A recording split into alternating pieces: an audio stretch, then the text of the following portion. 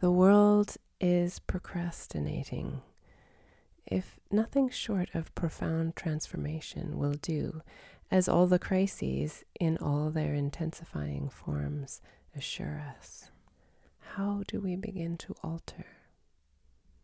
The mindset that demands perfection and speed in our approach is a familiar one. We know it as the voice that drives us in so many punitive ways. We've seen it defeat itself repeatedly.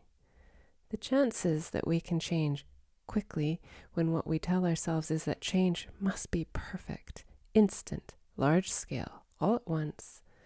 Well, my fiercest attempts to force change in my own being, top down, they never work. Instead, it's in opening space to slow down, play with this, welcome the partial, imperfect, the smallest possible step to simply begin. It sparks something. We let go of stalling on perfectly finished by inviting partially, imperfectly begun.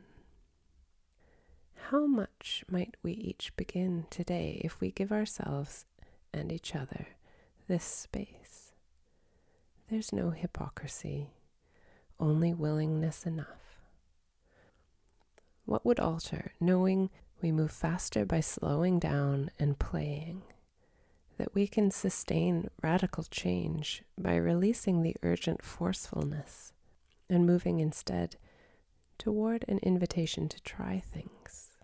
We know that the inventiveness of artists, of designers, scientists, engineers, of children, they require open, imaginative space, learning, growing, transforming. It's messy.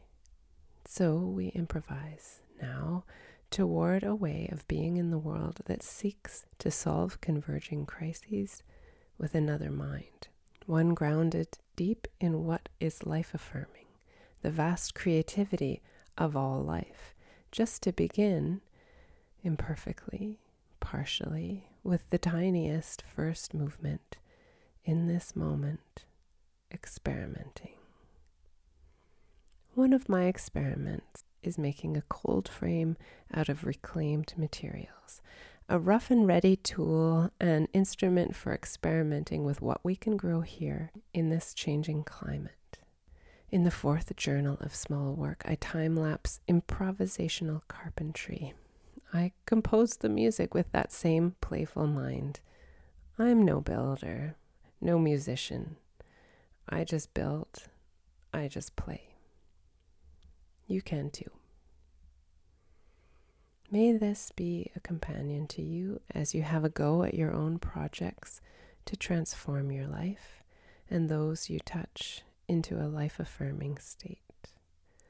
May my playful experiments empower yours. This small work is a radio companion to the 4th episode of the Journal of Small Work Films, Cold Frame.